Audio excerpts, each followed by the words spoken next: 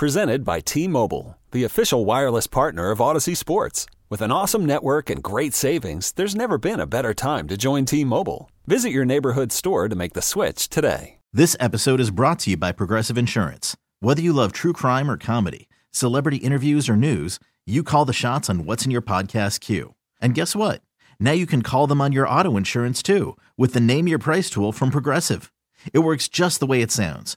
You tell Progressive how much you want to pay for car insurance, and they'll show you coverage options that fit your budget. Get your quote today at Progressive.com to join the over 28 million drivers who trust Progressive. Progressive Casualty Insurance Company and Affiliates. Price and coverage match limited by state law.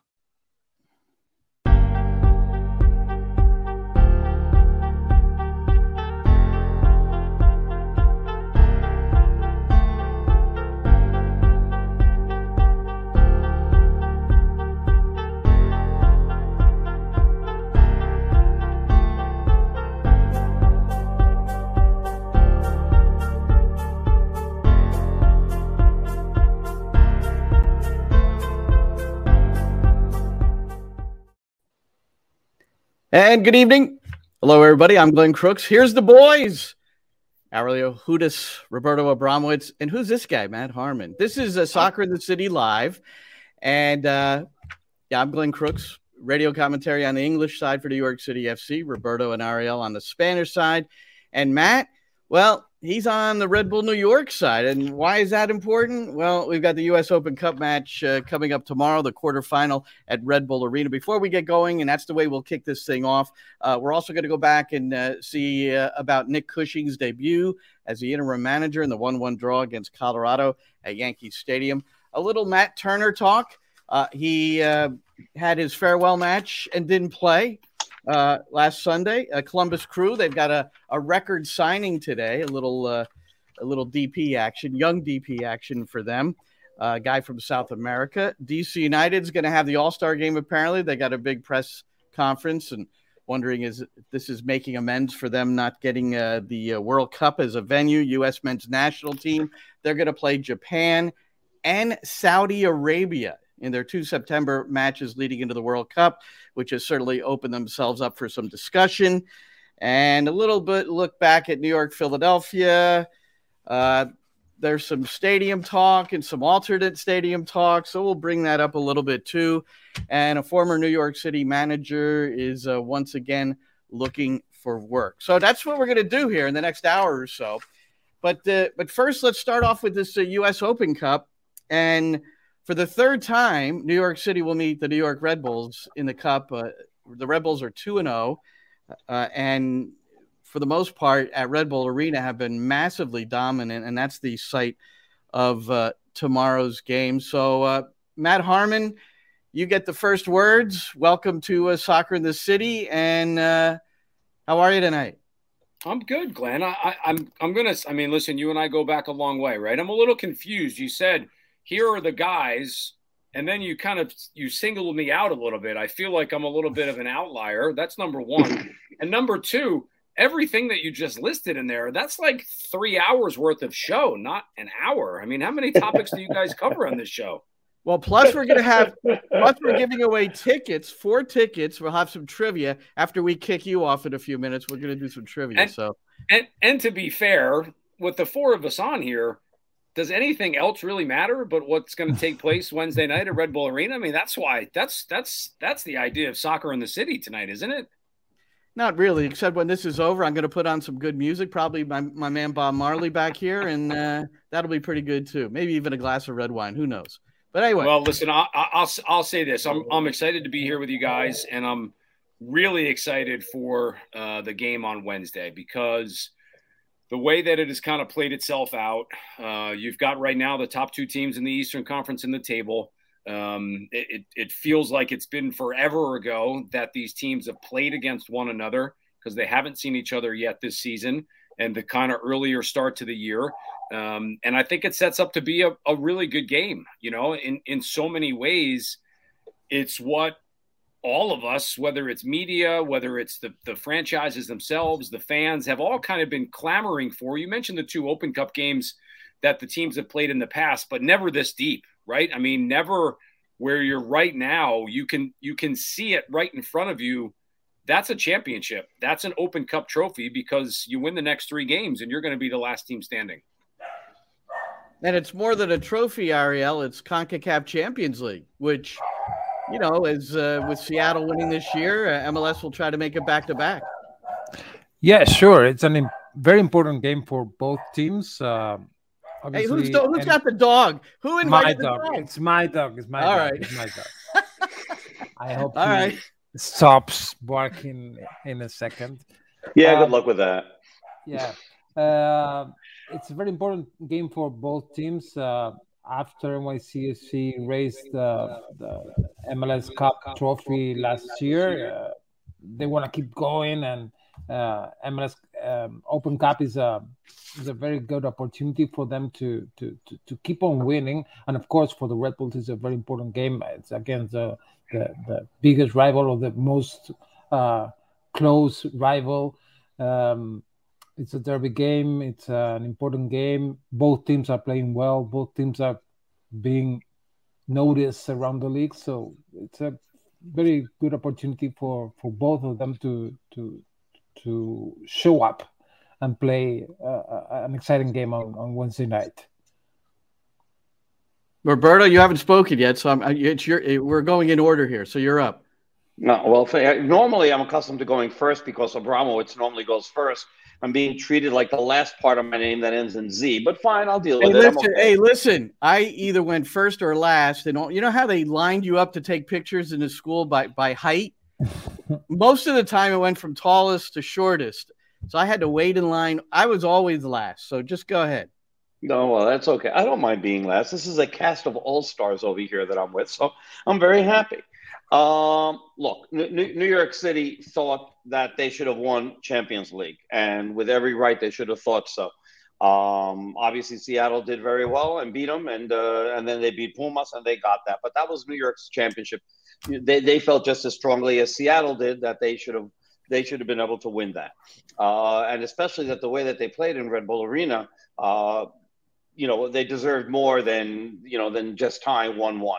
But that's life. They didn't win it. So I would think that they would put some sort of priority on this game because, as Matt said, and we've been talking about, you're 3 games away from hoisting a major championship, a historic championship in this country, and also qualifying again to Champions League and getting another shot at winning that trophy, and then going to whatever version of the Club World Cup that you can be invited to, because of it, because that's all a mess right now as well. But it's an important game, I think, and we're going to see how, we haven't spoken to Nick since before the game on Sunday. So we really don't know how he's going to approach this game, and I'm very interested to see if he puts out his strongest lineup tomorrow and then, plays it a little bit. Well, he'll have 4 days, so he can play basically the same lineup against Philadelphia. So, I think that he's going to put his ball tomorrow. He did talk about it a little bit in the briefing before the game, and you saw guys like Keaton Parks on the bench. Keaton Parks will be in the 11, I'm certain, on Wednesday. So the bench was strong, and I think you'll see a few of the guys from the bench in the 11. It'll be a strong unit either way, and I'm sure Gerhard Struber will handle it the same way. But, Matt, before I want to get your comments on Struber in a moment. But first, last year, it was an odd schedule. They played back-to-back games because one was rained out. We remember that one. So on September 22nd and September the 25th, back-to-back games, a 1-1 draw at Red Bull Arena. Then the Red Bulls beat New York City at Yankee Stadium 1-0. And then October the 17th, back at Red Bull Arena, a 1-0 win for Red Bull. So here's Gerhard Struber today. The question was about the success last year, a couple of wins and a draw against New York City. Yeah, tomorrow is also a little bit different players like the last season, but I think the biggest key was our togetherness against them. I think we were so on the same page. I can remember the synchronized moments what we create, and from the first line until the last line, I think we was so clear in the plan, and we was brave in many moments to play our game in transitions and I think they have a lot of problems with us to manage our intensity, our power, and also the spirit what we have. And tomorrow, I think the boys are ready from the energy, from the togetherness. We're on a very high level. From the tactical side, I think also in our principles we growing. Also the output is good. Yeah, and it's a big show tomorrow. I think at the moment, we are the number 2, New York City the number 1 in the table. We can see that, and I think everything will be very, very close, and the details are decide in the end the game. And for that you need an outstanding focus. This was also very good in the last season when we play against them from the first second until the last second, that you are ready. And I think this is tomorrow very, very important, that we can find in our typical way very quick in the game and play our game, and then it's not easy for them.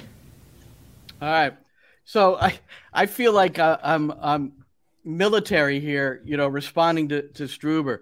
Synchronized moments, brave, clear in our plan, intensity, power. So he's an interesting guy, Matt, and I'm curious. You've gotten to know him a little bit, and I wonder his relationship with the players, and with that accent as well. That's very, well, I know he's Austrian, but it's very German sounding, which is close enough. Right? He's been so much fun to be around, Glenn, the last couple of years that he's been the head coach. And clearly it was a challenge probably at the beginning for him to know us and us to know him, because we were all dealing with COVID when he did take over. And then last year was a little bit better. This year has just been awesome. I mean, his personality, when you talk to him one-on-one, it pops off the table. I mean, sitting down with him one-on-one is something that every week, every game we do before the game, and it's tremendous. And I would say this, the players love him. The players absolutely love him. I don't think there's any question about that. And I think you saw that last year when they had to make, basically an almost win every game type mentality from August through the end of the year to even get into the playoffs. And this year it's been much of the same. And I think the game that they just had against Toronto was a real important one, because for one of the rare times this year, the game before that in Charlotte, the team did not look good. They really didn't. It was maybe the worst game that they had played all year. But then to bounce back and beat Toronto the way that they did, play the style that they wanted to, dictate the game in so many ways, I thought was really important. And I think it's great, right? You've got two very confident teams going into the game on Wednesday. But just to finish the thought on Coach, the players love him. We love him on the media side. He's been very outgoing with us, very honest and upfront. He's really all that you could ask for. All right. And obviously he's got his club in second place. Is he sort of like a Chris Armas, like a Jesse Marsch, where it's the us against the world mentality? I mean, sometimes I'll read his post-match. I don't hear them all the time, hear him say them, but I'll read them. And, I don't know if he's still using that approach. I don't think so this year. I think you've seen a little bit less of it. I think at times he's very honest with the teams that we have played in terms of where he feels the talent might be on another side. He's been honest about things like players coming in a transfer window. And that's been a huge key when you look at the players that Red Bull did acquire during the course of the window. That's a big reason why the team has had so much success. But I don't think it's been so much us against them, because I think this team, young though it is, and it's still one of the youngest rosters in Major League Soccer. But again, go back to the point that I just made. Some of the players they brought in the offseason, a Lewis Morgan, who's in his mid-20s, a Laquinhas, who's in his mid-20s. These are guys that are entering or are already now in their prime, as opposed to maybe the last couple of years you brought in some younger guys hoping they would develop. Now this kind of batch of players, they've already established themselves. And those two guys specifically have just been tremendous. I mean, Laquinhas is so much fun to watch. And Lewis Morgan, with all his versatility and his ability to put the ball in the back of the net, has been a great add for this team's attack, which again, go back to last year. Where was the team struggling? They were fantastic defensively, even without Aaron Long all during the course of last year. This year, their play going forward has been so much better than it was a year ago. And Luquinhas named the MLS Player of the Week today, coming off another Brazilian having success in the league. And Roberto, the thing that to me about this matchup at Red Bull Arena, the thing that jumps out for all of you guys is 9, 10, 11, 12 games have been played between these two. The Hudson River Derby, 12 matches in all competitions at Red Bull Arena. New York City has 1 win. 9, 1, and 2, the Red Bulls advantage. So what the hell is it about Red Bull Arena? It's not Red Bull Arena, it's a Revolt. And that's what it is, especially when they play at home. I was leading into it. Somebody's going to jump on that. Well, it is what it is. I mean, because New York City has played at Red Bull Arena as a home team a lot, and they've done very well there. So it's just when they face the Red Bulls that they have issues. And because the Red Bulls and their style of play is something that causes chaos for New York City. And I'm very interested to see how Nick Cushing is going to deal with it. We've seen how other coaches have tried and then adjusted. And we saw that with Patrick Vieira. And then we saw the huge adjustment that Domi Torrent made the first time that they played, or I think it was the first or the second time that they played, which is the one in Yankee Stadium where they won 1-0. I'm trying to remember if that was the first time he played him or the second time he played him, where he just absolutely threw what New York City normally did. He just absolutely threw it out the window, and they played like if they were in England because all they did was punt the ball down the field and try to win 50-50 balls. And then, they found a good break with Maxi Morales winning one and scoring, 5 minutes away from the end. That was like something so unusual that we had seen from New York City because it didn't look like anything they had done previously. So now it's Nick Cushing's turn to figure out, what's the best way to deal with the New York Red Bull press, and if they're going to press as much anyway. Because for what I haven't seen them play as much, but for what I've heard, they're not pressing as much as they have. But when it comes to New York City, you sort of know that they're going to do that. We've got a guy that's been at every game, so that's why I'm setting that up to ask him. So to find out, I'm setting him up to ask him that because I still think that the minute that they see, blue or orange or whatever they wear tomorrow, they're going to go back to playing what they feel does best against New York City, as opposed to whatever they're doing just in general right now. So Matt, is the team pressing as much as they used to? Have they changed a little bit? And what do you expect tomorrow from the Red Bulls? Has it been as much, Roberto? I don't know. I would say it's been as much in spots, but maybe not all the time. I mean, there has been games. What's the one number that we all pay attention to in this sport? It's do you have the ball? For Red Bull, that is an absolute meaningless stat. If you look at games where they actually have more of the ball, those are usually games that sometimes they struggle in. I think they've been better this year with the ball, but clearly, they're going to press and they're going to go after teams. They might do it in a little different way with Struber in charge than we've seen over the course of the last couple of coaches prior to that. And I think in a lot of ways, their press might be even more intricate. I have had the opportunity to talk with Coach about it sometimes, watching practice when I've had the opportunity to go, and you can see it. And it's so much more intricate than people might think, where it's just go run at the guy. I mean, that's just not what it is. It's triggers, and it's if I go, then the next guy has to go, because if you don't have everybody in sync, it's never going to work, because then you'd have people just running all over the place, and that's not what it is. To go back to your original question, is it as much this year? I wouldn't say maybe in a game-by-game basis over the full course of 90 minutes, but when they go, they definitely go, and they go hard.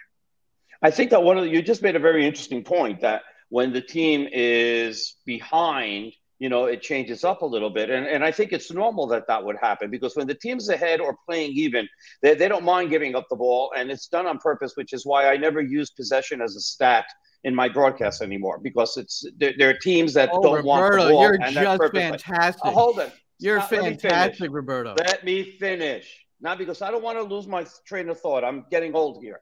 So, but the point that I wanted to make is that when teams are behind, right, like the Red Bulls are a team that doesn't want the ball, but when they're behind, they're forced to have the ball because they need the ball to go in and get the score to tie the game up. So it's sort of natural that would happen, that in games where they're behind, that the possession would probably be a lot more even than it would be normally if they had gone ahead, because then they can just wait back the entire game and look for opportunities to counterattack and be deadly on the counterattack, which is, part of their specialty. Well, case in point is against Toronto, this 2-0 win.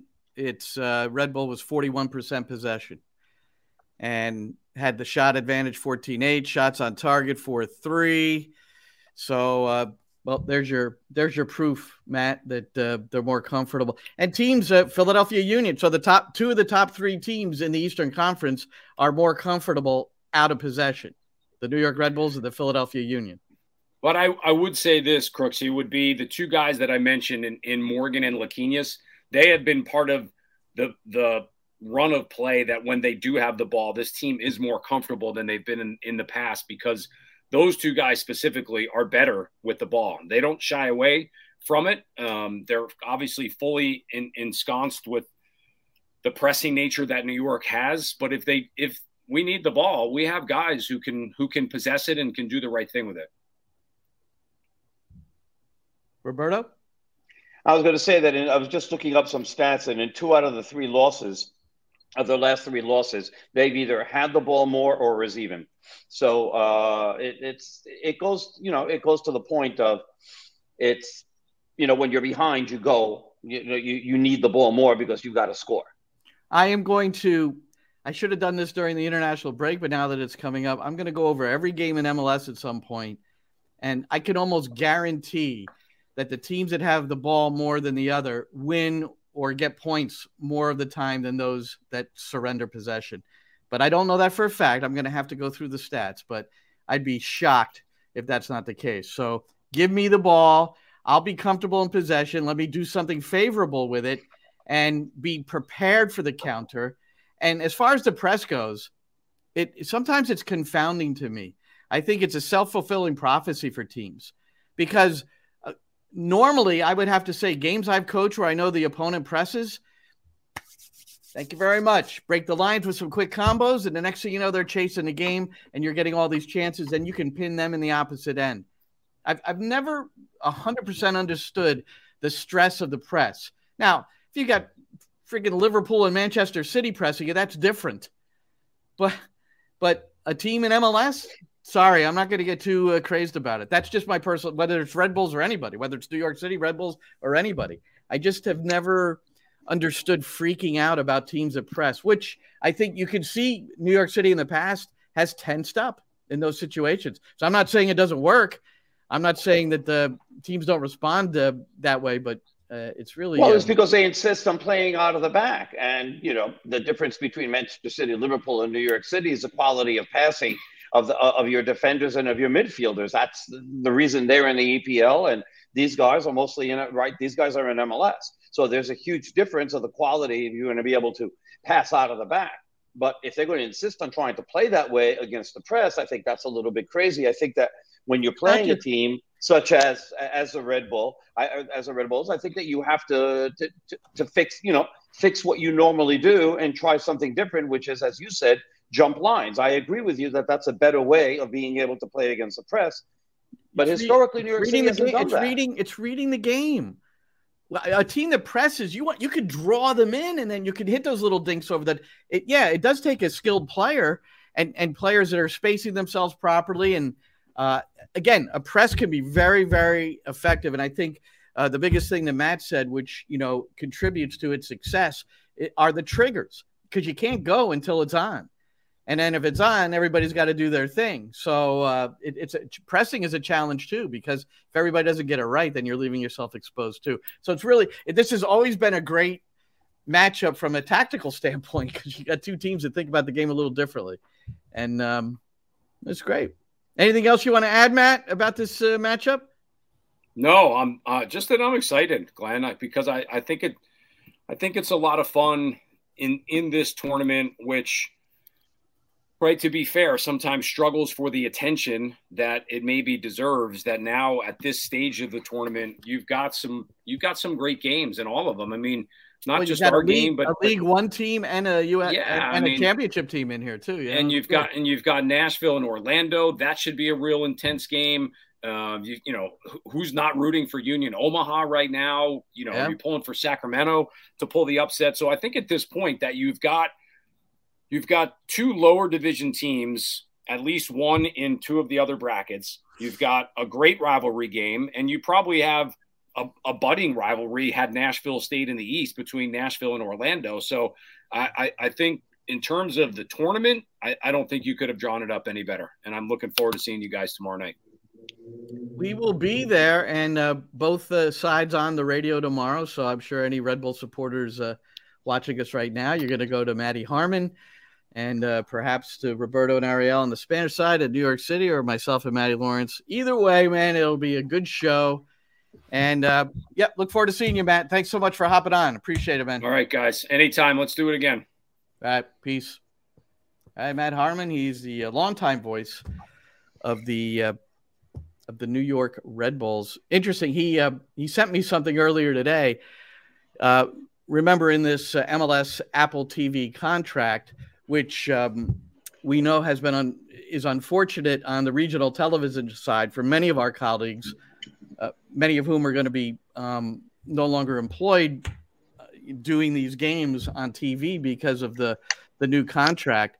But there is a drop-down feature on the app, and one of the things MLS has said is there is the local broadcast, the local radio broadcast in English and Spanish will be able to be heard over the TV broadcast if it's not your local guys. So I think that's nice. What Matt had sent me is that somebody had written that's not particularly great news, that, it's not the same as getting the TV local guys, which is absolutely ridiculous. But we hope that MLS picks, if not all of them up, that they pick up as many as they can, right? Because they've got to hire all new announcers. So you hope that all the local guys do get a chance to do games. And, if it's a New York City game that they're playing at Yankee Stadium, then, I hope it's Tolly and Ian and, things like that throughout the rest of the league. Well, that's not exactly. Maybe they won't get the volume. They won't get the exact volume, but they'll have something, and hopefully, that they'll get paid enough where at least financially they're whole. Well, I don't think it's going to go that way. I mean, the word is that there'll be anywhere from 10 to 12, 10 to 14 broadcast teams hired. Many of them, or about half of them, on a more full-time basis. And this is just because everybody's out there digging for information. So this is just something I've heard. I have no idea if it's 100% accurate, but Roberto, what you just said, of course we want Ian and Joe to be taken care of, but whether it's them or other teams, there are people losing their jobs that are not going to be compensated anywhere near what they're compensated now, and that's just those are the facts. It's a shame. It's horrible. Yeah. I went through that with ESPN in 2019. I know how that feels. This episode is brought to you by Progressive Insurance. Whether you love true crime or comedy, celebrity interviews or news, you call the shots on what's in your podcast queue. And guess what? Now you can call them on your auto insurance too with the Name Your Price tool from Progressive. It works just the way it sounds. You tell Progressive how much you want to pay for car insurance, and they'll show you coverage options that fit your budget. Get your quote today at Progressive.com to join the over 28 million drivers who trust Progressive. Progressive Casualty Insurance Company and Affiliates. Price and coverage match limited by state law.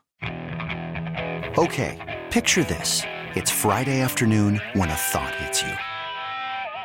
I can waste another weekend doing the same old whatever, or I can conquer it. I can hop into my all-new Hyundai Santa Fe and hit the road. Any road. The steeper, the better. Because my all-new Santa Fe is available with H-Track all-wheel drive, so I can hit the trail without a worry in the world. Heck, with 3 rows and best-in-class rear cargo space, I can pack the whole family in with all our gear. We've got available dual wireless charging for our phones, so we'll never lose touch with civilization, and we won't lose touch with the primordial power of Mother Earth. So which is it? Waste the weekend or do something a little more epic? and conquer it in the all-new Hyundai Santa Fe. Visit HyundaiUSA.com or call 562-314-4603 for more details. Hyundai, there's joy in every journey. I'm Sandra, and I'm just the professional your small business was looking for. But you didn't hire me because you didn't use LinkedIn Jobs. LinkedIn has professionals you can't find anywhere else, including those who aren't actively looking for a new job, but might be open to the perfect role, like me. In a given month, over 70% of LinkedIn users don't visit other leading job sites. So if you're not looking on LinkedIn, you'll miss out on great candidates like Sandra. Start hiring professionals like a professional. Post your free job on linkedin.com/recommend today. So I we was know how sacked, that goes. I was sacked from Salmon's TV in my early years of broadcasting because I ran the wrong commercial and they fired me. Like, gee whiz. I don't even get a warning. I got sacked. All right. So that's awful. U.S. Open. You know how the one thing I wanted to say about what Matt finished off saying? There's only one way that this could have been better as far as the U.S. Open Cup, and that is Sacramento should have been hosting L.A. and Union Omaha should be hosting Sporting Kansas City. It's better in general for soccer in this country for those fan bases to get to see an MLS team. Yeah, that's how the Copa del Rey works in Spain in the first stages, not in the quarterfinals or semifinals, but they do that. The lower division team always hosts the game against the first division or second division teams. Was it the final in like Saudi Arabia this year? Yeah, it was. Yeah, okay. What lower division is that exactly? Forget it. Never mind. Please. Hey, there's also the Canadian Championship, and there's a Canadian Premier League team, York United, playing at Vancouver, and then Toronto's hosting Montreal, and I think both those games are tomorrow. So they're in the semifinals of their Canadian Cup, if you will. And there is a game tonight, right? The LA's hosting Sacramento at 10:30 Eastern. So I'm going to stay up and watch that. As far as I know, it's a funny coincidence or not. LA Galaxy has always played in this Open Cup all the games as a host team or in California. They didn't travel much in this year with the Open Cup, so it's a funny thing. Yeah. Hey, before we go on, I want to get to this last match by New York City FC and more. Time for a little trivia. We got 4 tickets to the July 3rd match against Atlanta United. For the first person who can answer this: who scored the first New York City FC goal in the Hudson River Derby? So the first person to answer that, either on my Twitter at Glenn Crooks or on here on my YouTube channel or Facebook, first person to correctly respond. And if you previously won, you cannot win the tickets. Not yet. Corey's pissed. Give it a little time. But who scored the first New York City FC goal in the Hudson River Derby for 4 tickets to see New York City play host to Atlanta United? That'll be a fun one. That's a pretty good game. Last time they played, that was a great game on at July Yankee 3rd. Stadium. And this question submitted by Roberto Abramowitz. Thank you, Roberto. And obviously with the connection of the Derby match tomorrow at Red Bull Arena. Well done, Roberto, keeping everything in sync. So we'll leave that up for now. Let's see. So we've got the New York City unbeaten in 12 in all competitions, but haven't lost since that 3-1 defeat out at Lumen Field on April the 6th. 9 unbeaten in MLS, 1-1 draw Colorado. Nick Cushing, the interim manager, his first head coaching game for New York City after replacing Ronnie Dyla. Ariel, how do you think Mr. Cushing did against Mr. Frazier on the Colorado side? I believe that both teams, every team in MLS in general, are a little bit, or were this weekend, a little bit rusty. And you could tell from seeing plays and seeing how the teams moved. I believe that everybody in New York City was a little bit out of shape, except for maybe Maxi Morales, Thales Magno, and maybe Acevedo. The rest of them were a little bit out of tune, out of shape.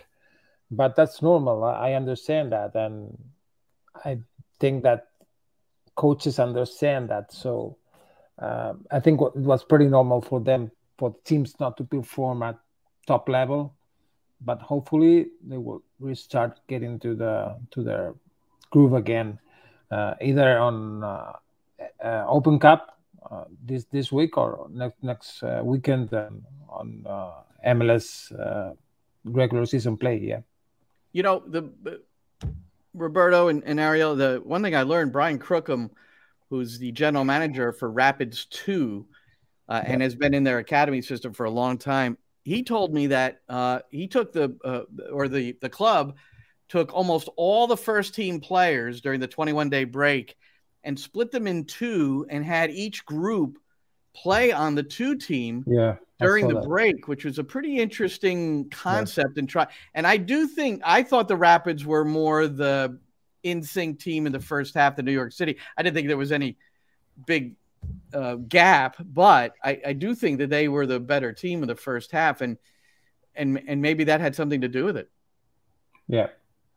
In general, what you saw this weekend was very rusty teams. Yeah, all over. I mean, Galaxy didn't have a very good game. Portland, neither. LAFC was a poor game for them as well. So everybody was out of shape. So with that in mind, well, here's the important goal for Nick Cushing in New York City FC. Gets past the first defender, and now it's New York City with Magno and the equalizer. Tylus Magno. There's an answer. New York City down a goal. Magno responds. Keaton Parks on the field for less than a minute, substituting for Nico Acevedo. And New York City has leveled it up. It's 1-1 here in the Bronx. Yes, this is a good pass from Maxi Morales, but he's just ghosted in between the 2 centre-halves, or 2 of the 3 centre-halves was Tylus Magno, and he's chested it down and volleyed with aplomb. There you have it. What a great goal. And New York City got the point. So I think that was huge for Nick Cushing to, not start off with a defeat and then end a long unbeaten streak. And, you recover from that. But for him personally, I think that was probably a pretty big goal and a big point, Roberto. Oh, for sure, without a doubt. I mean, look, the team didn't play well, but neither did Colorado, as for the reasons we explained. But when you look at some of the statistics, 16 shots to 6 for New York City, 2 big chances to none. How do they get none if they got a goal? That's interesting. But somehow they had none. When you're looking at passing, 454 to 170, and then Colorado committed 21 fouls. So, New York City did what they normally do, which is dominate, go forward, try to score. They weren't very accurate in the box. That's one of the bigger problems that they had. They had built some great opportunities, final passes, left a lot to be desired. I thought Yarborough made a couple of good saves as well. So it's unfortunate that they didn't get the win. But I really, as Ariel pointed out, and we agreed, and we talked about it on the broadcast, both teams look really, really rusty, and we will see what happens on Wednesday. What were the Yarborough saves? I honestly can't. I think the best save of the match was the crossbar, Tati in the first half. That was a great shot in the first half. Yeah. So there were 4 shots on target, so that means that he had 3 saves. Well, the one I thought one was off a free kick. I know Maxi hit it on a short hop, but he didn't. He handled that okay. Well, that Magno goal that was set up. We saw Maxi with the left foot just clip a beautiful ball in, and Tavon Gray got an assist as well, the second assist. So I had a discussion with Roberto about this, but I dug this one out when Anton Tinnerholm was on the commentary with me at DC United about a second assist. New York City up 1-0 on the Alexander Collins goal off a corner kick. Collins finishing in the 5th minute. Gloucester and Santi Rodriguez both earning the assist for Rodriguez. His 6th assists of the season. He's in the top 5 in the league in that department. Yeah, it's a little bit different how you count assist in this league, though. For the double assist is crazy, right? Yeah. I don't really get that. That's not how you count an assist. That's hockey for me. But well, Matty and Lawrence and I have discussed that frequently. It's and especially how you do the rest. Do you remember Thiago Martins got an assist playing a square ball to Alfredo Morales, who served a beautiful ball on the Eber for the goal at Toronto? But Martins got an assist on that. Yeah, and that's hockey for me. That you play a ball on your own half, and then two other guys do something. So you have to check in on that system because the rest of the world you don't do that. So I don't know why you're doing it here. It's like keeping the old penalties you have here. You have to go through with a new system with assist as well. So for me that's not an assist. So that's something you have to brought up to next year, how you count assist. All right, I'll continue to press the situation, but you've got a strong voice at MLS, Anton. We'll Yeah, but I mean, for us as a player, it's not a bad thing to get that's true. More assist. But especially if there's any sort of incentive clause in your contract on assist. But that's normally in contracts. It's normally like just normal assist. That you're the last player who passed the goal scorer. Exactly. So I think sometimes it pops up this things from live score or whatever in Sweden, and you got a double assist, and people is just asking what is going on over there. So I think it's about time to change that. Love it. No, Love it. Absolutely. By the way, not only that, but he said something else that I think was really important, and I agree. Bring back the shootout. I was impressed that he knew about that. Like, he's talking about the shootout from what? That was the first 2 years. MLS had it, but yes, and it was famous in NASL. Yeah. MLS had it at the beginning as well, and they finally did get rid of it. I don't like it where there's no ties and you have to use a shootout. That I don't like. What they do, I can see it in MLS Next because now kids, MLS Next Pro do it because, they have penalty kicks because you get to practice penalty kicks. And I think that's a pretty good thing for that level. Well, once you're in the pros, if it's a tie, it's a tie. But if you're going to use a penalty shootout, I have no problem with the old NASL 5-second, 25 yards away.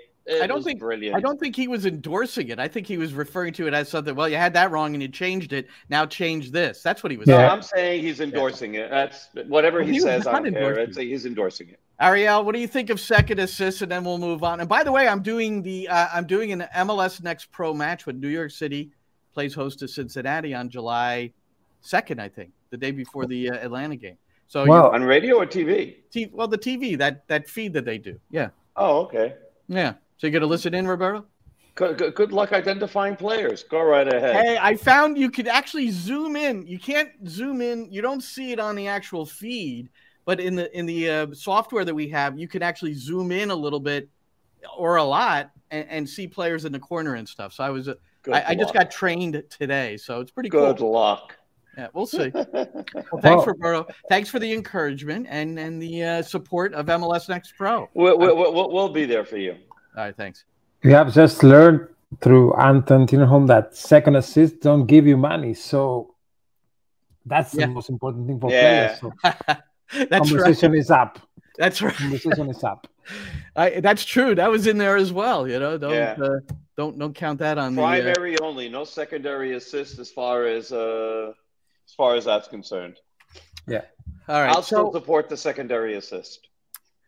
So the 1-1 draw, and like you said, Nick Cushing with the lineup decisions, trying to balance all this stuff with the Derby match in the U.S. Open Cup tomorrow, then Philadelphia on the weekend in Chester. And also this past weekend on Sunday, it was Matt Turner's farewell match for the New England Revolution. He's already in England, and he'll be, I think his first training session might be on the 24th of June.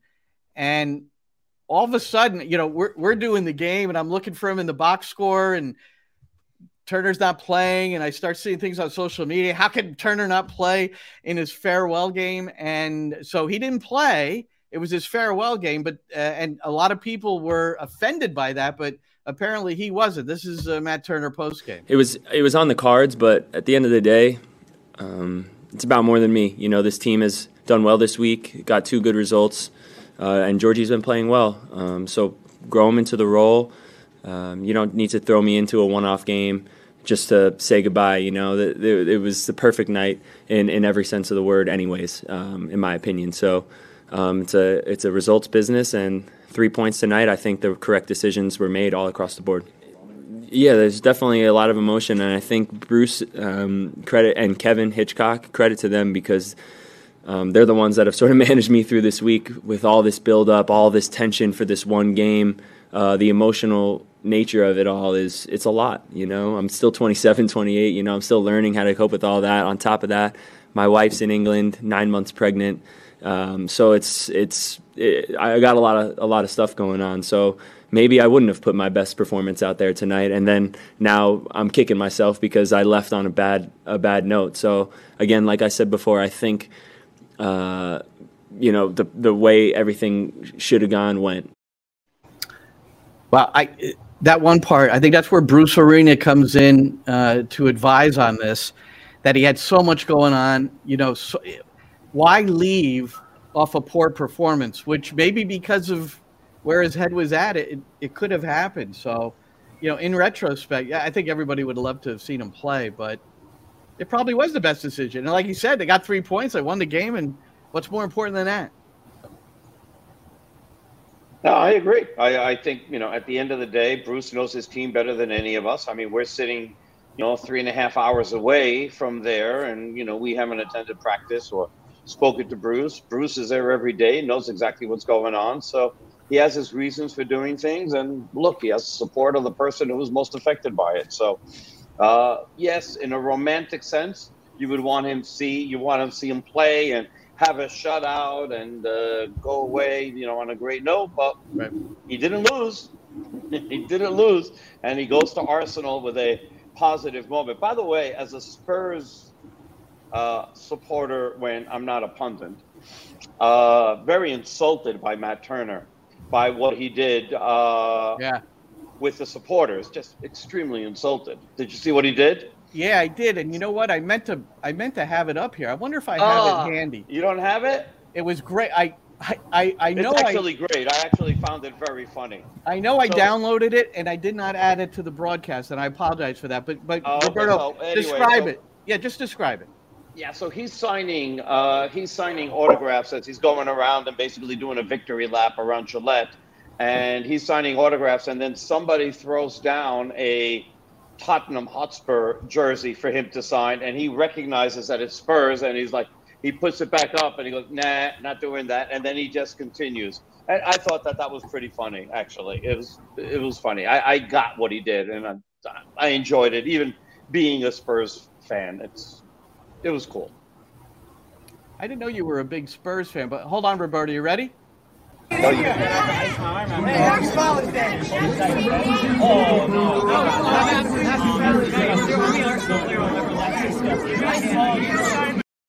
Yeah, well, let's watch it one more time. So it's the guy with the white jersey on at the Spurs jersey.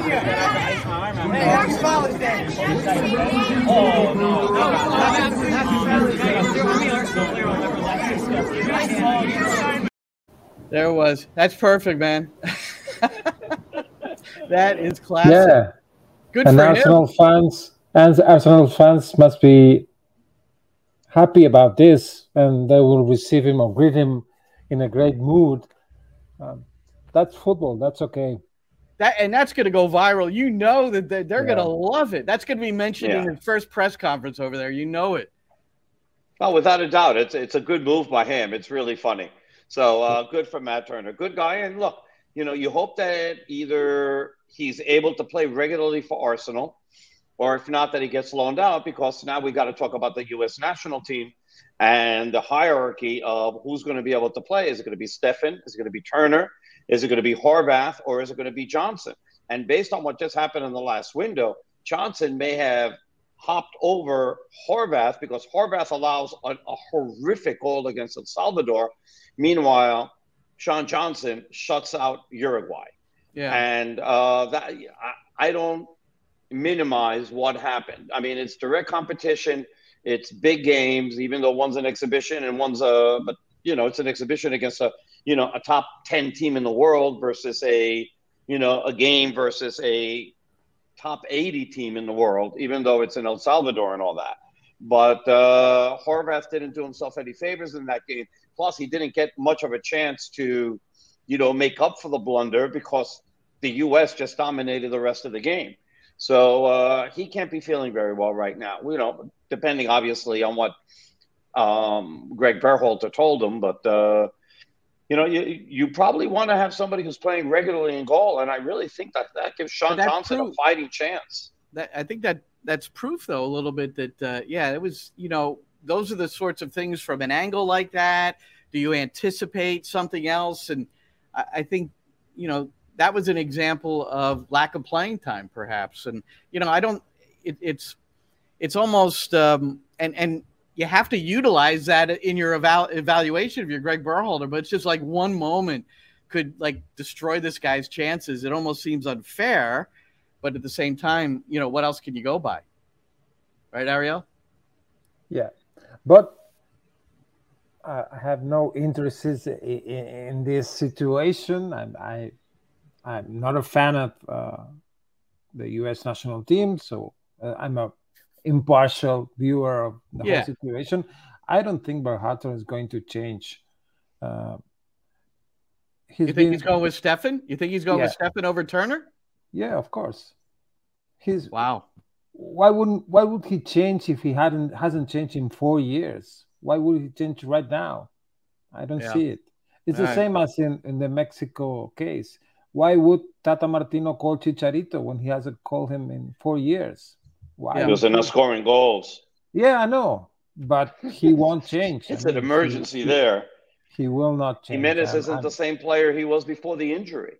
The only goals that Jimenez has scored for the national team since that injury have all been 3 goals. All of them have been penalties. He went over during the qualifying, and so that's a big that's a big deal. We'll see, but Martino hasn't been forced to do things in Barcelona. He went away after one season. That's true, but he wasn't willing to change things in Argentina when he was the national team coach over there. And I think that he's the same guy in Mexico. I don't see him changing right now, but we'll see. Hey, before we leave the New England game, Bruce Arena is the manager of New England, right? Yeah. And Arena tends to be very quotable. The quote of the week, sometimes you'll go to Arena for it.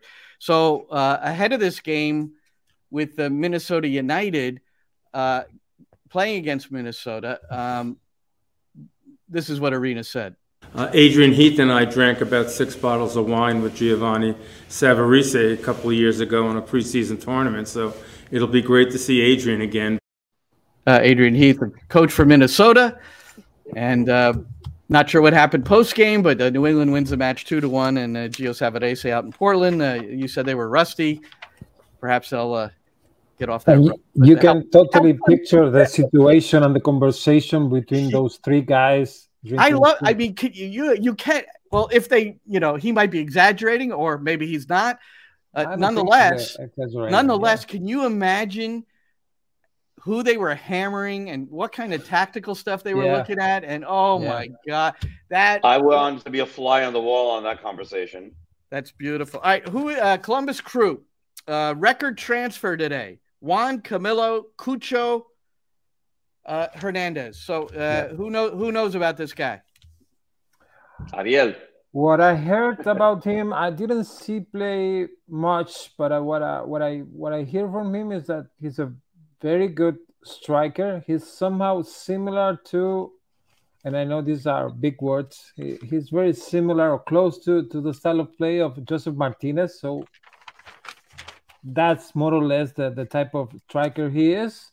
And we'll see. I'm excited to see him play. I'm excited for Columbus to have another very big player. They have already Zelarayan, who is a huge star for them. And hopefully this guy is up to the level that Zelarayan has. And we'll see. They need a good striker because they are not scoring goals. They are not winning games. So they need that guy. Well, so for Watford, Yeah. He played 25 games, started 11, had 5 goals, 2 assists last season. Let me see what he did. And before that, he was in La Liga Getafe. with Getafe, and he scored only 2 goals in 23 games, and he started 18. So he's been all over the place. Been for Watford, Getafe. He was in Watford and he was loaned. He was with Mallorca, where he scored 5 goals in 24 games. With Huesca, he played 70 games and had 20 goals. Started his career in Deportivo Pereira, 23 goals in 57 games. And he played 2 games for the Colombian, rather, he played 1 game for Colombia in 2018, scored 2 goals, didn't get a sniff again. How about that? He played a couple of weeks ago a friendly against Saudi Arabia, I believe. He played 45 minutes. So he's only 23 years old. So I think the jury's out a little bit, but you've got to trust Tim Bezbatchenko and the rest of the Columbus Crew hierarchy for figuring this guy's going to get it done for Columbus and MLS. You mentioned Saudi Arabia. So the U.S. men's national team announced today their 2 friendlies in September to get ready for the World Cup. They'll play a couple of World Cup participants. First Japan on September the 23rd, and then Saudi Arabia. And we knew it was going to be between 4 nations because they talked about going to Asia to play these things. Or the Asian Confederation, and that only left Qatar and who was the South Korea. So it was going to be among those 4, and Saudi Arabia wins the. I'm sure it's logistics and a lot of different things, but pretty disappointing that that's the opponent. I'll leave it at that. Very disappointing. That's it. Yeah, with everything that's gone on politically and. How else to describe it? What's happened between the 2 countries, and it's disappoining that somebody needs to. Somebody needs to. Has anybody? Hold on. But Roberto, let me chime in. Has anybody addressed it from U.S. Soccer yet? Not that I heard. I haven't seen a note on that because that has to be. I haven't seen anything. And they have to give better responses than these freaking guys who are leaving the PGA to go to this live for billions of dollars, millions and billions of dollars, and just say, I'm doing it for the money. U.S. Soccer, someone needs to just come up. We need it for the competition. This is our best competition on a date that we needed, and this is what we had to do. And just say it. Well, they don't have a press conference or anything else. So, and there's been no comment from, as far as I've seen. That doesn't mean that that's not the reason why they did that. You presume that that's the reason why they did that. It was just unfortunate that, obviously the European teams weren't available because they're all playing Nations League, and the logistics just made it where, the only teams available were from Asia. And that's what happened. It's unfortunate. We really don't want to see them play them, but so be it. Just like, Canada had a lot of pressure to drop the game against Iran, which they were going to play, and then they were replaced by Panama. Then they had the strike, so they played no game. Right. It's almost like the federations are kind of trying to, I don't know. You play one game. Play one game. It's hard not to mix politics with sports. People say, well, they should be separate. It's not separate. It's life, and you can't separate both. And it's as much as you try. You're making a massive statement that you don't agree with what are immoral policies by not playing the game. And by playing the game, you're not saying that we agree with these immoral policies, or that we're condoning these more, which is what all these golfers are saying. It's the appearance. It's about doing the right thing and the appearance of doing the right thing, and they didn't do either. Yeah. Well, I'd like to just hear someone, address it. It probably should be. It should be Ernie Stewart or Cindy Parlow or It shouldn't necessarily be Greg Berhalter that has to step out and explain it, but it probably will be. So, all right. Well, that's that on the DC United, who you could tell they felt hard done by not being one of the 16 venues for the World Cup when it was announced last week. There's a big press conference. The mayor, everybody's going to be there on Thursday, and they're going to be awarded the All-Star game for next year, Ariel. So is this a makeup? Is this a consolation prize? Consolation prize, it looks like. Consolation. But it's not. It's been decided, as far as I know, a couple of months ago, before the hosting cities were announced for the FIFA World Cup 2026. So it's fair. I mean, they opened the new stadium 3 years ago. They didn't have an All-Star game over there. I believe that COVID had to do something about that situation. So now that everything seems to be back to normal, or more or less back to normal, it's a good idea for them, for MLS to give DC this All-Star game. This year, that game is going to be in Minnesota, Minneapolis, St. Paul, and big things are going on right now over there. And we'll see how that goes on August the 1st. That's the date for the All-Star game against the Liga MX All-Star team. Yeah. So we are preparing for that. Yeah. Did you get your votes in? Not yet. I just got it today. Didn't it just get sent out today? I got mine. I sent it to you already. You can actually post it. I'm not. You can put it up if you want. We'll do that later. We'll do our votes and share them and tell everybody who we like better than the others. And what else we have here? New York City is going to be at Philadelphia. Here, this was an Opta stat, which was pretty cool. I don't know if you guys saw this. This game coming up on Sunday, next regular game. 9 straight unbeaten versus 8 straight unbeaten. Just the 6th match in MLS history where two teams are in these similar ways since 2011. So it's a showdown. Yeah, I agree, man. That's pretty cool. That's a cool. I like the photo that they used. Huh? For those of you for those of you listening to the podcast and not watching us, it's a photo of basically a mass confrontation. They're pulling Martinez off Tati Castellanos. By the way, Philadelphia have tied 8 straight games, something like that, right? Yeah, I'm going to go take a look what that is. It's a ridiculous amount of games that they've tied in a row. Well, and their record is 6 wins.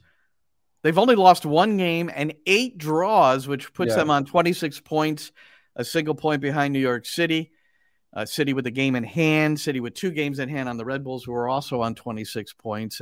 And as is the norm, the last place team of the Eastern Conference, Chicago, with 14 points, they're only 6 points out of a playoff bid. So, yeah. We really need new phones. T-Mobile will cover the cost of 4 amazing new iPhone 15s, and each line is only $25 a month. New iPhone 15s? It's better over here. Only at T-Mobile, get 4 iPhone 15s on us and 4 lines for $25 per line per month with eligible trade-in when you switch.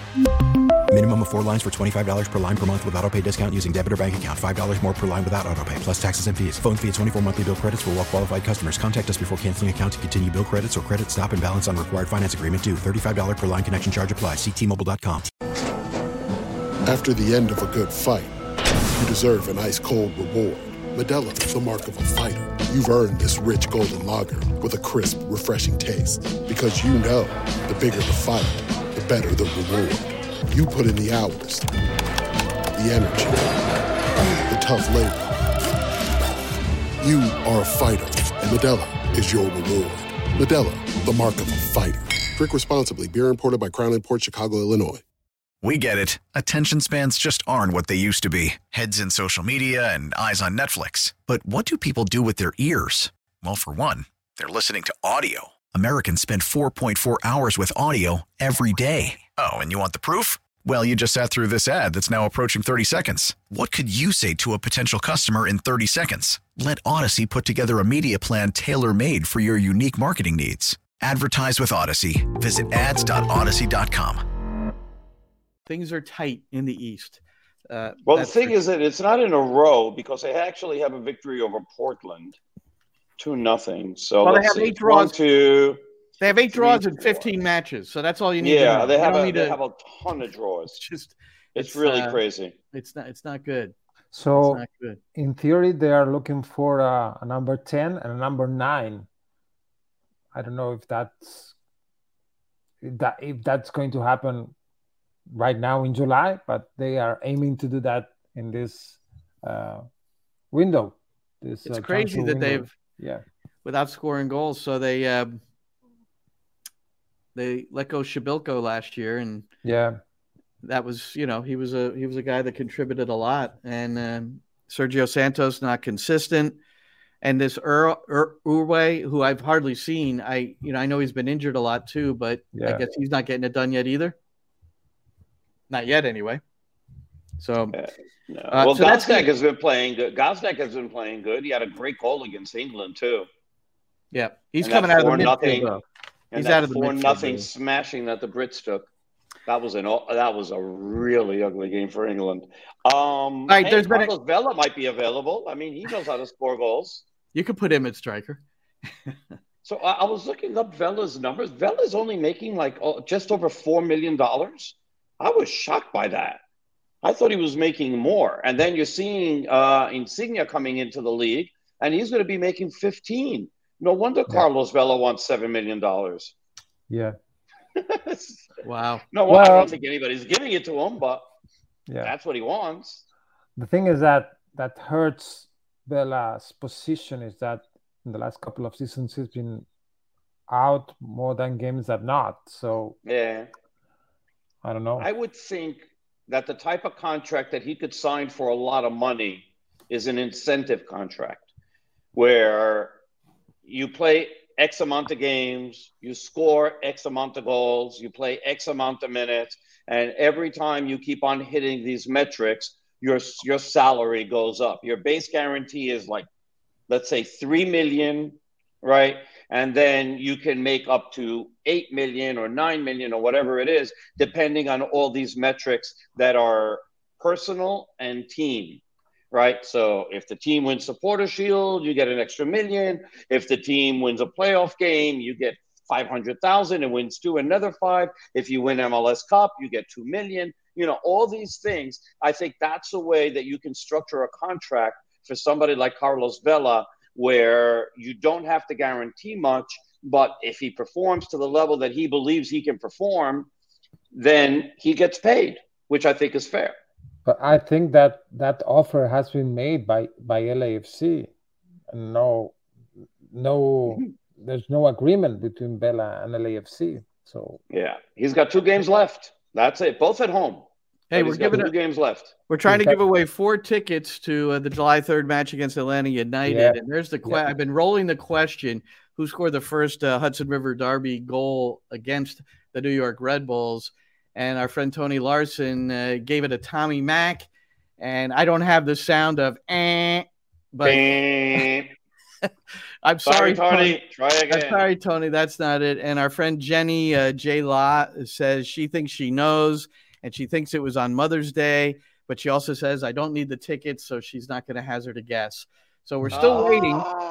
If we don't, Jenny. So Jenny, you can put it out there and then give those tickets away. That's part, that you make can do that. Absolutely. Give away as a gift. But anyway, that's the question. And if nobody gets it by the end of the broadcast, which we're getting close, but first we have to talk about these.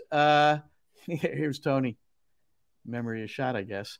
So join the club, Tony. Join the club. We're all in that. All right. So guys, this past week, I know we all saw it. And, there's this Randall's Island news out there or stuff because we know New York City fans don't like going to Red Bull Arena. We don't get the idea that New York City FC wants to go to Red Bull Arena for games when they can't go to Yankee Stadium or Citi Field.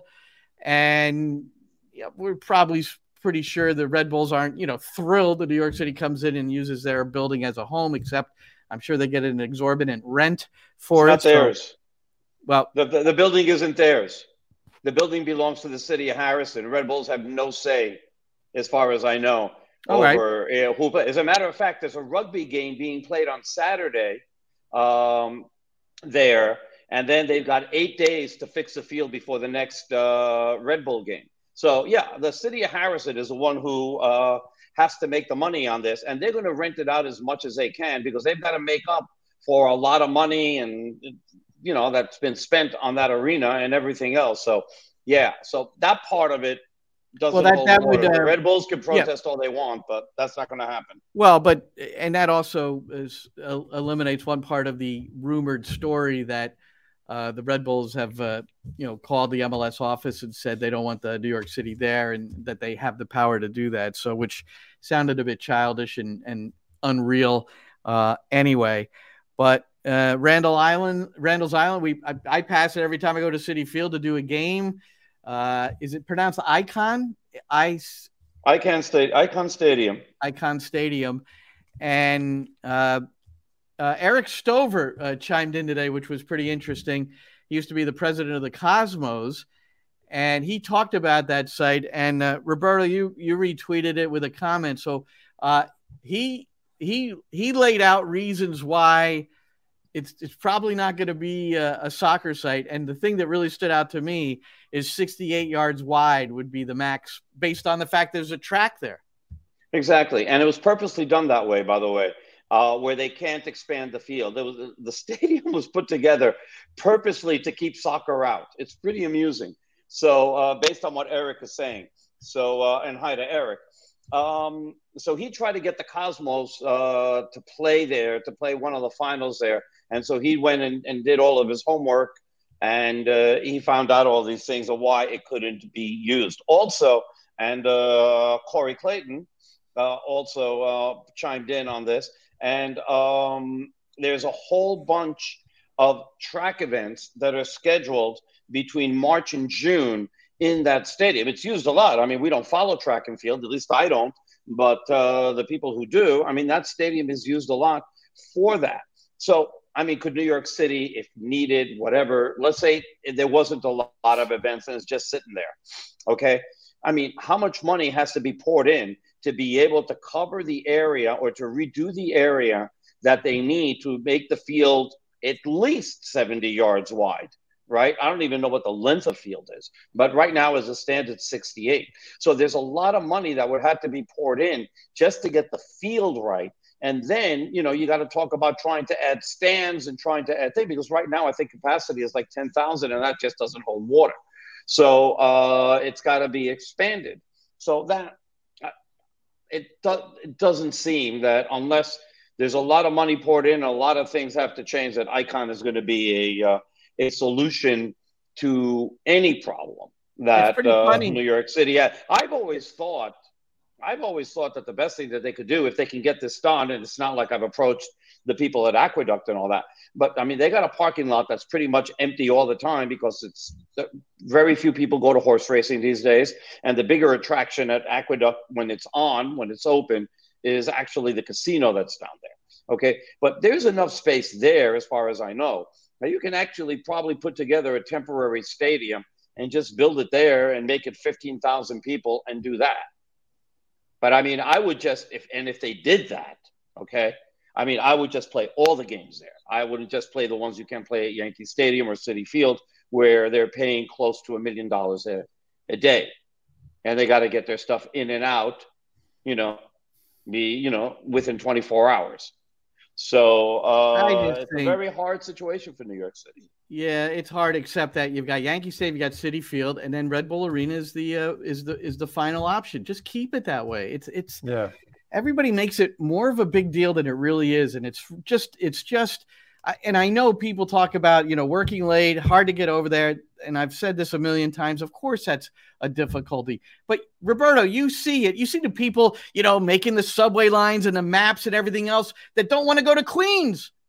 They don't want to go to Queens because they're out there in the Bronx and it's hard to get there. Yeah, I know. You're not. You can't please everybody. Stop it. You really, really can't. I mean, the stadium has to be close to a subway line, and I fully get that. Hopefully someplace that has parking. Yeah. And so, I mean, to me, the ideal place to have this stadium is Willards Point. That is the ideal place, where, they put up, the outfield did a great job detailing the fact that the Harlem River site that was first mentioned way back when, that's back in play again.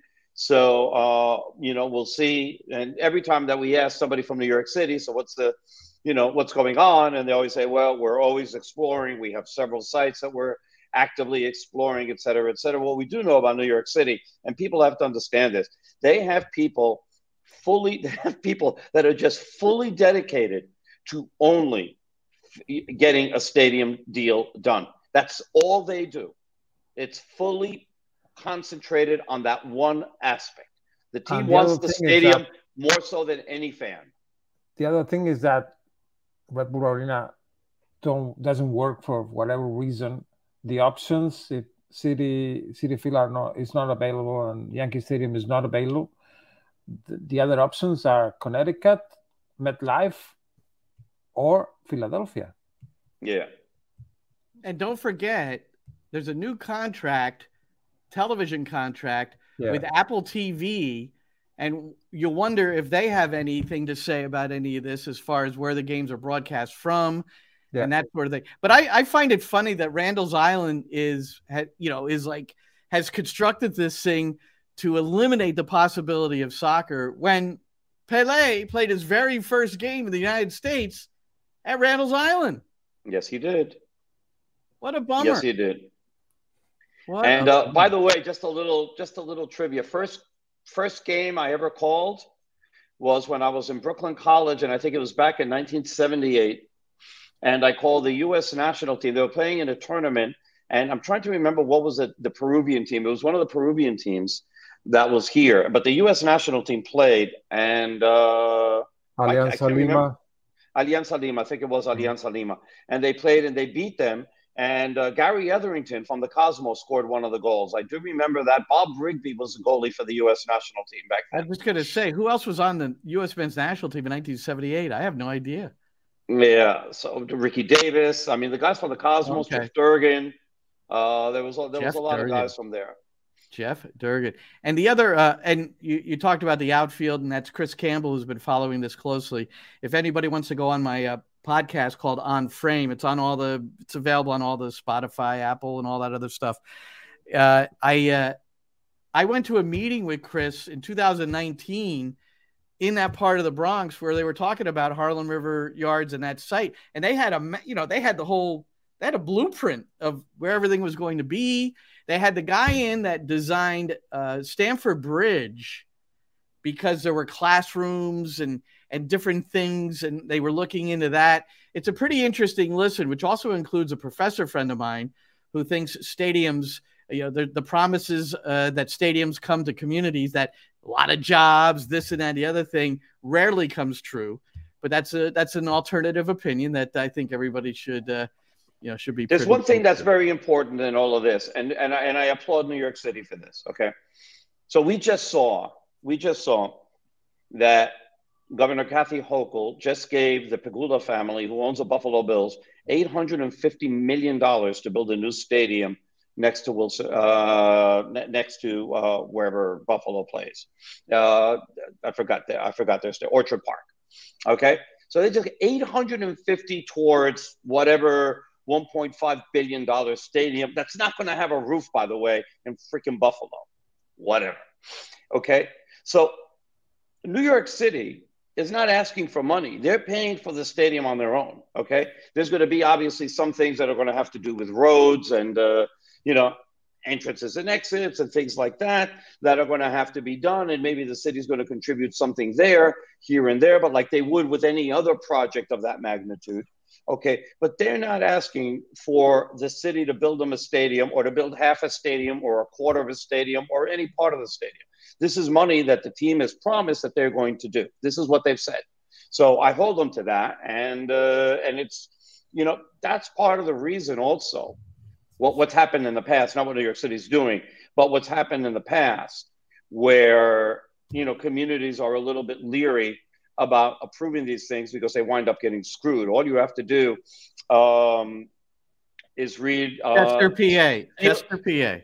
Right. Well, read what is it? Field of Schemes by Mouse. I forget his last name, his first name, but Mouse. He used to be with Deadspin, does his own stuff now. It's fantastic.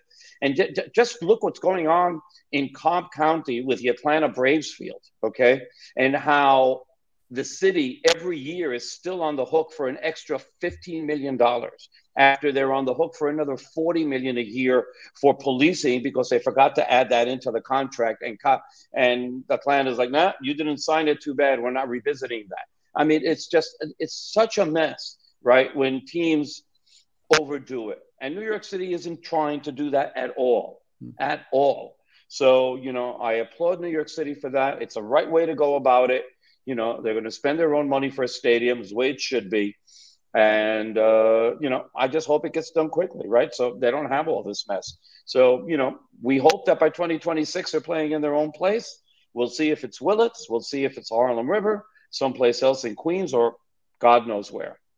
Well, where New York City's playing this Sunday, Chester, PA, against Philadelphia. I think The Athletic, it might have even been Pablo Maurer in the last couple of years, did a piece on that and how improvements to the neighborhood and the surrounding areas were promised within the deal, and that hasn't happened. So it's you're right, Roberto. Don't make promises you can't keep. I think that would be the don't say you're going to create 1,000 jobs and then only 25 jobs are available at the conclusion of the construction. So and we haven't heard any of that from New York City FC. Right, we haven't. There's been no promises made as far as that. The only thing we do know is that they have said, and they're on the record, that they're paying for the stadium. So, good for them. By the way, do you like my background? It's good. Where'd you get that painting? I know. It's the real thing. The GW Bridge, everybody. Say hi. It's what holds you up from either going or coming to games all the time, except for tomorrow. Yeah, tomorrow's a good day. Harrison, New Jersey, right down the turnpike, baby. You have an easy ride too, though, you guys, so I don't want to hear about it. And hopefully, exactly. We'll see. New York City supporters, are they coming out for this one? I guess a derby match, and where it's not a New York City home game, I would imagine they'll show up, right? They should. I haven't seen what ticket prices are. Has anybody looked it up? Nah. And by the way, we still have the trivia question up. Liam, let's see. Liam went for it, but nope. And his follow-up to that was, who else? Yeah, well, that's true, but it wasn't him. It wasn't him. You would figure. You would figure. Let's see. Try and see if anybody else. Well, Anthony Larson says that he knows the answer, but he's got tickets already, so he doesn't want to. All right. He doesn't want to do it. We'll hold it off. We're going to keep it for the next time, then. Yeah, we'll just keep it to that. I won't show the answer. We'll keep it. Maybe that's not fair. We should show the answer. No, don't show the answer yet. Why not? I'm in control. I'm not going to show it just yet. We still have a few more minutes because I wanted to. The last thing I wanted to bring up is our guy Dome Torrent, the third manager in New York City FC history, who had a rough go in Brazil afterwards, and I guess in Turkey now as well, Galatasaray, and Dome's parted ways today. Ariel, is that the best way to describe it? Yeah, that's how they put it on Turkish press. And yeah, they didn't have a really good season over there in Turkey. They finished 12th or 13th, I believe, in a league of 18 or 20 teams. So it was not a good year for them. Turkey is a very tough place. Galatasaray is a very tough club to work with because there's so much pressure. You always need to be first over there. They always need to be qualifying to Champions League and whatever. And he didn't. So we feel for Dome, but it seems to be over for them over there in Turkey. All right. And, I got news. Yeah. Patrick's still at Crystal. Yes. Jason Kreis is still assisting Phil Neville at Inter Miami. And Ronnie Dyla he's been conducting his first training sessions this week for Standard Liège. Yeah. We assume he got there safely. We didn't get a chance to say goodbye, but it happened pretty quickly. It happened. Ooh, wait, we have a winner. We do? Oh, come on. We got to be Jesus. Come on, Liam. Either say it properly or. All right, Liam, come in a little stronger. Yes. Come in a little stronger. Come on, Liam. Restate that. That's horrible. Just like a guess? No. Either you're sure, guess. Or at least fake it that you're sure. Okay, so tickets for tomorrow, cheapest tickets. All right, here we go. for tomorrow. I'm not. All right, yeah, okay, fine, you win. I'm not putting up the next thread. So Liam, I think Roberto probably deserved that. You were admonished by Roberto, probably a little bit over the top. So what you just he did another one. Okay, you can put his name on. He did it again. There we go. But Patrick Mullins, wonderful. Good job, Liam. All right. Anyway, tickets tomorrow. There it is. Patrick Mullins, 2-1 loss to Red Bull Arena, May 10th, 2015. Plays for New York City, has lost a lot against the New York Red Bulls. Go ahead, Roberto. Yeah, all right. So the cheapest tickets are $23. That's behind the goal.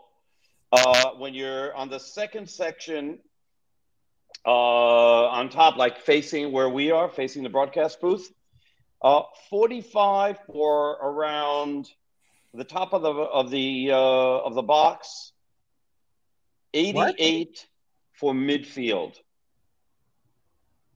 That's too much money. Yeah, I think these are all resale, by the way, too. So let me see if I can get rid of the verified resale. Hold on, let me just check. Excuse me, Roberto. Liam, please email me at that, and then I will engage the ticket process for you. But you have to email me at glenncrook01@gmail.com, and then for correctly answering. Yeah, we had some good educated guesses, but Mullins is the man. Patrick Mullins, by the way, retired earlier this year at the age of 30. I mean, he's a guy that it's 2 times. He won the Herman Trophy twice. That doesn't happen very often as the top college players at the University of Maryland with Sasho Swarovski, and really he was a goal scorer. I just wonder. One day we're going to have him on, or I'm going to get him on my show. I want him to – I would really love to know what he thinks happened, because that guy was pure, Ariel. He was – man, you get him in front of the goal. He just had that finishing stroke, Yeah. But I guess you get to another level, and sometimes it doesn't work. Yeah. Okay, so on top on the second level, $43 in section 225. There are a few tickets left there for the same place that people are trying to resell for $80. In the corners, it's $32, and then down below where the Red Bull logo is, $75 is the cheapest. There's some 62s in the section next to it. So, all right. So that's basically the price point for tomorrow. Go out and support New York City. We'll be there. We'll be on the radio. We are going to be on the radio, and the kickoff is a little after 8. We'll be on the air at 7:45 on the New York City FC Network, Spanish and English, and on the app, on the new improved app, which is pretty cool. And that's the New York City FC app. So you could we've got to get people to be in tune with listening to the game while they're at the stadium, man, like we used to with our transistors. I would love if just a few people did that. I've been trying to get people to tweet me that are doing it. I've gotten one. But I want more. We have some. I want more. Yeah, we have some, and they write us. But, there is the anywhere between 5 and 10 second delay, which sort of – I don't care. It's not the same. Yeah, I know you don't care. You're broadcasting. You're not listening. Hey, I know the information they're getting. So if they get our information a little later than they're seeing it, it's actually adding an additional description to it. It's beautiful. That's the way you look at it, Roberto. You're not a very good salesman. Listen to Glenn. All right, boys. Ariel, nice to see you. Roberto, you as well. And we'll see you tomorrow night at the up on the roof at Red Bull Arena, where we will be describing the action for you. We would be very disappointed, though, if you're not listening to us either in Spanish or English tomorrow, because we don't have our regular TV guys on. And it'll be people that don't know much about the teams other than, whatever they studied. So listen to us, man, and watch the game. And if you have to we're fun. We're fun, but if you have to adjust a little to get it in sync, just do it if you're at home and not. Well, if you're at home, you can absolutely. I mean, at home, we might be actually ahead of if they're watching. Well, they're going to be watching on ESPN. For sure, they're going to be ahead. They're going to have to pause our broadcast for ESPN Plus to catch up to us. Seriously. All right. Well, do that then. But it's worth it. All right. Well, congratulations to our friend Liam. And Nethercott. Where is he? I want to put him back up again. Yeah, he got Mullins. He knew it was Mullins. Liam Nethercott. And thanks to everybody for watching and listening and your support on this as we try to be consistent and get this on every week. If you're here watching us today but can't always, we also put it up as a podcast. So look out for that as well. So for Roberto Abramowitz, Ariel Hudas, I'm Glenn Crooks, and it's a big one tomorrow, where New York City is 1 win, 9 losses, and 2 draws against the Red Bulls at Red Bull Arena in all competitions. Let's see if they can get Nick Cushing his first win. Good night, everybody. They're due. Good night. This episode is brought to you by Progressive Insurance. Whether you love true crime or comedy, celebrity interviews or news, you call the shots on what's in your podcast queue. And guess what? Now you can call them on your auto insurance too with the Name Your Price tool from Progressive. It works just the way it sounds. You tell Progressive how much you want to pay for car insurance, and they'll show you coverage options that fit your budget. Get your quote today at Progressive.com to join the over 28 million drivers who trust Progressive. Progressive Casualty Insurance Company and Affiliates. Price and coverage match limited by state law. Okay, picture this. It's Friday afternoon when a thought hits you. I can waste another weekend doing the same old whatever, or I can conquer it. I can hop into my all-new Hyundai Santa Fe and hit the road. Any road. The steeper, the better. Because my all-new Santa Fe is available with H-Track all-wheel drive, so I can hit the trail without a worry in the world. Heck, with 3 rows and best-in-class rear cargo space, I can pack the whole family in with all our gear. We've got available dual wireless charging for our phones, so we'll never lose touch with civilization, and we won't lose touch with the primordial power of Mother Earth. So which is it? Waste the weekend or do something a little more epic? And conquer it in the all-new Hyundai Santa Fe. Visit HyundaiUSA.com or call 562-314-4603 for more details. Hyundai, there's joy in every journey. We really need new phones. T-Mobile will cover the cost of 4 amazing new iPhone 15s, and each line is only $25 a month. New iPhone 15s? It's better over here. Only at T-Mobile, get 4 iPhone 15s on us and 4 lines for $25 per line per month with eligible trade-in when you switch. Minimum of 4 lines for $25 per line per month with autopay discount using debit or bank account. $5 more per line without autopay, plus taxes and fees. Phone fee at 24 monthly bill credits for well-qualified customers. Contact us before canceling account to continue bill credits or credit stop and balance on required finance agreement due. $35 per line connection charge applies. See T-Mobile.com.